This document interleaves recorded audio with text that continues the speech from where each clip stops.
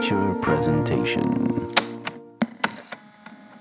What's up, everybody? Welcome to a very special micro episode of the Untitled Movie Podcast. I am one of your hosts, Matt Rohrbeck, alongside not today Eric Marchin, but a very special guest.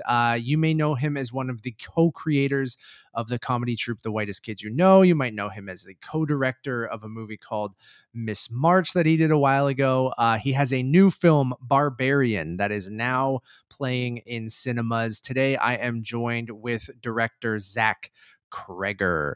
I did a wonderful little interview with him a couple weeks back. We are in the middle of TIFF right now, so I'm shooting this little intro to lead into it. But I had a wonderful little conversation with him for a movie that is absolutely wild. You guys should go check out Eric and I's review, which should be up right now on Untitled Movie Review. So go check that out. But Zach's a great guy. Had a great conversation with him about a movie that just go in not knowing anything. Maybe don't even listen to this or watch this until you've seen the movie. Go check out the movie, come back. It's only a 5-minute conversation or so with Zach, but we talk about some interesting things. There are no spoilers, so if you just want to listen to it, that's cool too. But check out this interview I did with Zach Cregger, and catch you guys on the next one. Yeah, thanks so much for doing this, man. And first off, congrats on being an absolute maniac, for one. The movie is very, very wild. I absolutely loved it. So congrats on that. Thank you. Firstly, recently we've seen a lot of comedians or people kind of known for their comedy background kind of tackle horror movies such as like Jordan Peele, Chris Rock, Danny McBride, Alana Glazer, and now yourself. So I was wondering, there's also directors known for comedy in their horror like Sam Raimi and Wes Craven. So I just wanted to know, like, why did you want to kind of try your hand in the horror genre? And in your opinion, why do you think comedians like lend themselves so well to that genre? I'm just a horror fan, and I always have been. So that was easy for me to throw my hat in the ring. Nice. But I do think that like the anatomy of a scare and the anatomy of a laugh are almost identical. They're both about timing and atmosphere and tone. And, they're both about zigging when the audience expects you to zag. And so yeah. I think that, in a way, I've been building this muscle for a really long time. Awesome, man. The film has some like really great yell at the screen moments. That being said, there's kind of like a balancing act between like needing your characters to make kind of bad decisions to kind of ensure that a horror movie kind of plays out, and then doing something that sometimes is like completely unbelievable to the audience. So, and in the film, you have kind of two different characters that are making similar decisions, but for completely different reasons, which was an interesting juxtaposition. I think, how do you ensure that you have those great, like, oh God, don't do that moments for the audience as they're yelling at the screen without them kind of rolling their eyes and go, no one would ever do that in like a horror movie? It's really well.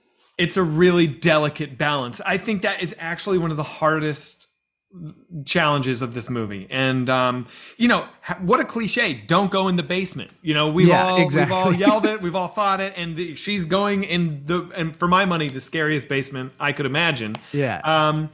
But I have to earn it. And so I spend a lot of time in the first act earning that. I build a connection with her and him, and I map out why the police aren't going to come and why she can't just walk out of this house. And so, she has a motivation to go down and do what she does. So, whether I pulled it off or not is up to the audience to decide. But it was something I thought about a lot. Cool, man. Yeah, I think you do pull it off very, very well, because there are multiple moments where you'll notice what you're doing with a door shutting and leaving an item in the wrong room or something like that. That are those kind of things, especially in like modern horror, that are hard to do when everyone has cell phones and can call anyone at one time. Like, I think it was fantastic. Great job.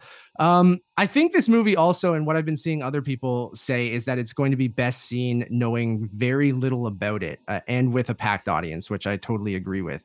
And the marketing does a great job not giving too much away, and you have some like wonderful red herrings in there. So I was wondering, did you work with the studio on the marketing for that? And was that something that was like important to you to be like, I kind of want people to think the movie is this one thing, but then it's this completely other thing? And I don't want to give anything away because because I do think that people should. It is fair to say that the movie that is advertised is very different than the movie that you're going to experience when you go to the theater. And that's not to say you're going to be disappointed. It's tonally correct, but it's just that's the tip of the iceberg. And it was important to me that the trailer not give anything away. And I was worried. I was really nervous that, the studio wouldn't be on the same page, but they were.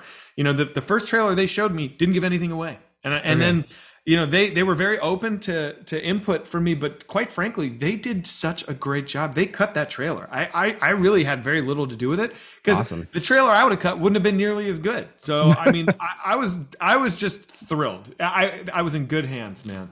That's awesome. Well, the movie's fantastic. Everyone should go check it out. And please, if you're even watching this, don't see anything else. Just go in blind. It's a wild ride. Zach, thank you so much for doing this, man. Thanks for having me. Take care. Cheers.